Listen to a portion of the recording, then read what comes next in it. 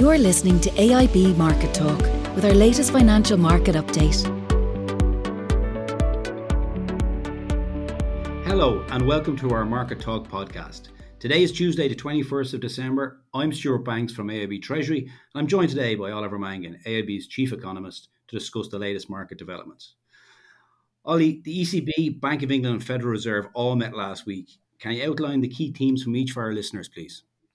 Yeah, there were important meetings last week, final meetings of the year, and all central banks had to make major decisions. I think it's fair to say that the three central banks, we could say there was a distinct pivot towards tighter monetary conditions in the case of all three, and also that the pivot was to a greater degree than the markets had been anticipating. If you look at the Federal Reserve, now in fairness, the chairman there, Chairman Powell, had indicated to markets that because of the rise in inflation and strong recovery of the economy and the falling unemployment rate, they'd wind down their so-called QE program quicker than anticipated. So it had been expected to last until the middle of next year, but they indicate they'd accelerate the purchases and finish it up by March.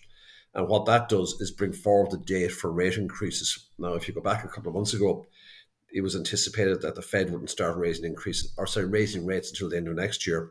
But with them finishing up their QE program in March, so that opens up this scope to raise interest rates by mid-year. Now, I think what the markets were surprised at, though, was the extent of rate increases that the Fed is planning. 3 rate hikes next year, that's rate increases of 75 basis points, 3 more in 2023, and a further 2 in 2024. So that would take rates up to over 2%, around 2.125% or 2.25%. I mean, the market's view is that rates won't get much beyond 1.5%. So, and that was more than the Fed had previously signalled. But I mean, the Fed is obviously quite concerned about the rise in inflation. It upped its inflation forecast for this year, next year, and the following year, and feels that it needs to tighten monetary policy at a steady pace out over the next 2 or 3 years. Then we had the Bank of England, which for the second month in a row surprised the markets. With the arrival of Omicron and the reintroduction of restrictions in the UK, the expectation was that the central bank in the UK, the Bank of England, would stay its hand and not do anything, but at hiked rates. Now, it's only a small increase in rates from an eighth to 0.25%, so rates in the UK have moved to 0.25%. But it has been indicated that it needs to raise rates also over the next year to bring inflation under control. And, you know, even last month it was forecast inflation would get to 5%. Now it thinks the peak could be 6%. So in the space of a month, there's been quite a marked upgrade to its inflation forecasts. So I think what we saw in the last week was data out of the UK where inflation was higher than expected, but also unemployment was lower than expected and falling towards 4%. So even with the removal of all the supports there for the labour market, the unemployment rate hasn't increased and it's actually falling towards 4%. So I think the Bank of England felt it had to move in those circumstances, notwithstanding the risks to growth that are posed by the new COVID variant. And then finally, in the case of the Eurozone, I mean, the ECB has been indicating that it's very likely to get rate increases next year. But it signalled that it would wind down its QE asset purchase program next year to a greater extent than the market had been anticipating. So there'll be less asset purchases, less bond purchases from the ECB next year. So in all three cases, the central banks went further than anticipated in terms of their plans to withdraw monetary supports over the next 12 months. And how did financial markets react, Ollie? Actually, there were some short-term movements. Sterling strengthened initially on the back of the rate hike, but it gave it up. So markets, I think it's fair to say markets took the moves in their stride. I think markets are doubtful of whether we'll get the extent of rate increases that the Fed is talking about in particular. So they didn't really move to bring their forecasts, futures contracts didn't move to bring them in line with what the Fed's projecting. So, markets, somewhat surprisingly, markets have been well underpinned over the last couple of years by both very low or negative interest rates, but also massive amounts of liquidity that the central banks are injecting into financial markets, primarily through these quantitative easing programs, bond purchases, etc. So the fact that they, maybe next year before markets feel the full brunt of monetary policy tightening. So overall, The dollar is a wee bit stronger, but it hasn't moved that much. I mean, the euro's down around 112.5, 113 in the aftermath of the meeting. Sterling's still around 85 against the euro. So no major moves in currency markets. Stock markets are a bit off, but in the last couple of days, but that's more got to do about concerns around the impact of the new COVID variant on growth prospects, certainly early next year. We've restrictions been introduced in a lot of countries, and indeed Holland went into lockdown at the weekend. So that's really what's weighing in stock markets. And bond markets, actually, yields didn't rise, which you normally expect when you see monetary tightening. So again, maybe the risk-off environment seen in financial markets. But bond yields, I have to say, are low. If the central banks are starting to tighten monetary policy and withdraw their QE programs or wind them down, you would think that will eventually impact bond markets.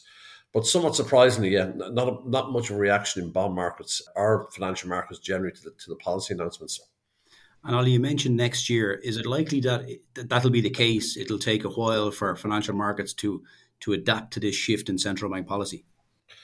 Well, I think the changes are going to be progressive over the year. And I think, for example, if the Fed goes to the extent that it intends, and that becomes clear as the year progresses, you'd have to think that'll be one, it should support the dollar because rates are going much higher in the US than elsewhere.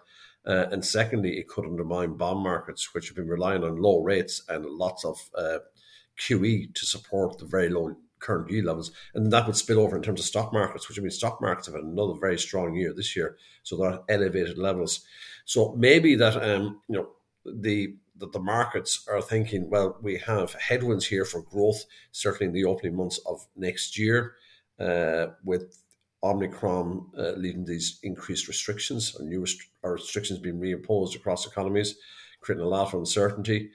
They may also feel that oil prices are well off now compared to their peaks. And one of the main causes of the surge in inflation this year has been higher energy prices. So they'll keep a close eye, I'd say, on energy prices over the opening months of next year. So markets may be hoping that inflation may fall back more quickly than central banks have been anticipating and remove the need for the extent of monetary tightening that they're signaling or have signaled in their meetings last week. Okay, and given it's Christmas week, Ollie, as you'd expect, the economic calendar is a little bit light. Is there anything in particular our listeners should look out for? Not really over the Christmas period. I mean, I think to some extent now, after the policy meetings last week, the central banks have set out their stall for the near term, which is the opening quarter of the year.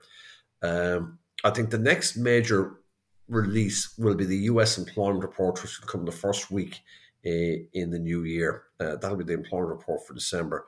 And obviously for the Fed, an ongoing recovery in the labour market is critical to its plans to tighten monetary policy because it has a dual mandate. One is bringing inflation under control or maintaining a low and stable inflation rate.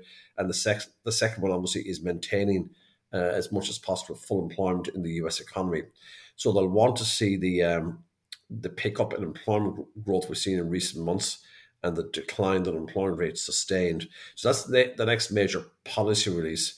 But I think these meetings were important last week. I mean, they really set the agenda now for the opening months of 2022. I think most attention may be focused on the Bank of England to see whether they follow up their rate hike pre-Christmas with another rate hike in the opening months of 2022. And the markets think that they haven't increased rates that much. It's only an eighth, that they will go more, particularly with that projection of inflation getting to 6%, probably by next March or April in the UK. So that provides them with a backdrop if they want to hike rates further to do so in the opening couple of months of the year. So we could actually see rates, I'd say they would increase by 12.5 basis points to 0.25%. Markets are thinking we could get actually a full quarter point hike now early next year, bringing UK rates up to around 0.5%. So they are the first of the major central banks to move, and they have been signaling that for some time. I say those markets anticipated with the Omicron variant there and restrictions being introduced in the UK, it might have stayed their hand, but it didn't. They're obviously, I think it's fair to say, central banks are worried about inflation. And whereas they spent most of the year telling us it would be transitory, they've all dropped that phrase. And all the central banks upped their inflation forecast for next year. I'll give you an example. The ECB comes with quarterly forecasts. It came last week with a fresh set of quarterly forecasts. The previous ones we obviously got were in September. They come every 3 months. They basically doubled their inflation forecast for next year from 1.7 to 3.2%, and the target is 2%. So, that's the sense to which the rise in inflation has caught the central banks off guard.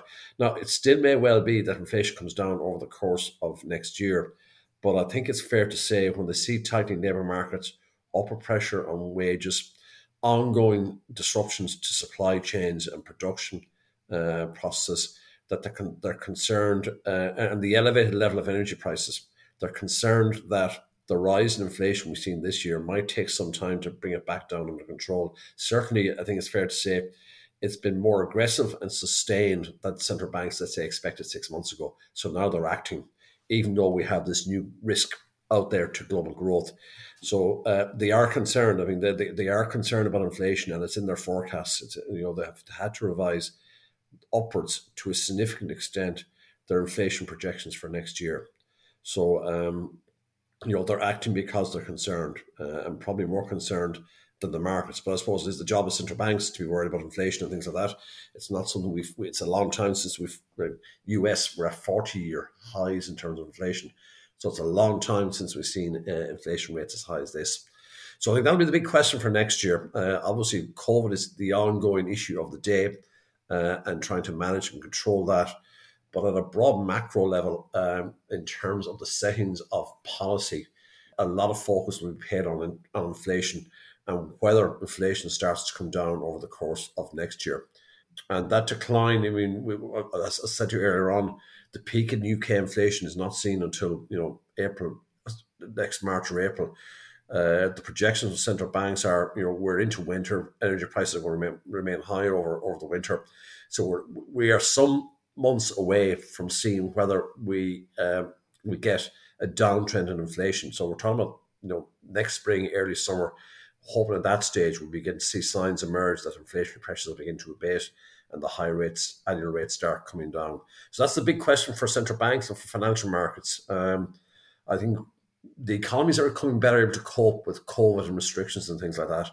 And we may just be into a cycle where we have waves and then it abates and then a new variant comes. But in terms of interest rates and foreign exchange markets and financial markets generally, it could well be that inflation takes centre stage next year. Okay, Ollie, we'll leave it there for today. Thank you as always for your insights, and thanks to our customers for listening in.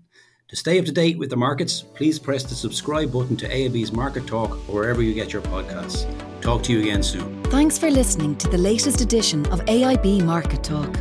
Allied Irish Banks plc is regulated by the Central Bank of Ireland. First Trust Bank is a trademark of AIB Group UK plc, authorised by the Prudential Regulation Authority and regulated by the Financial Conduct Authority and the Prudential Regulation Authority. Allied Irish Bank GB and Allied Irish Bank GB Savings Direct are trademarks used under licence by AIB Group UK plc, authorised by the Prudential Regulation Authority and regulated by the Financial Conduct Authority and the Prudential Regulation Authority.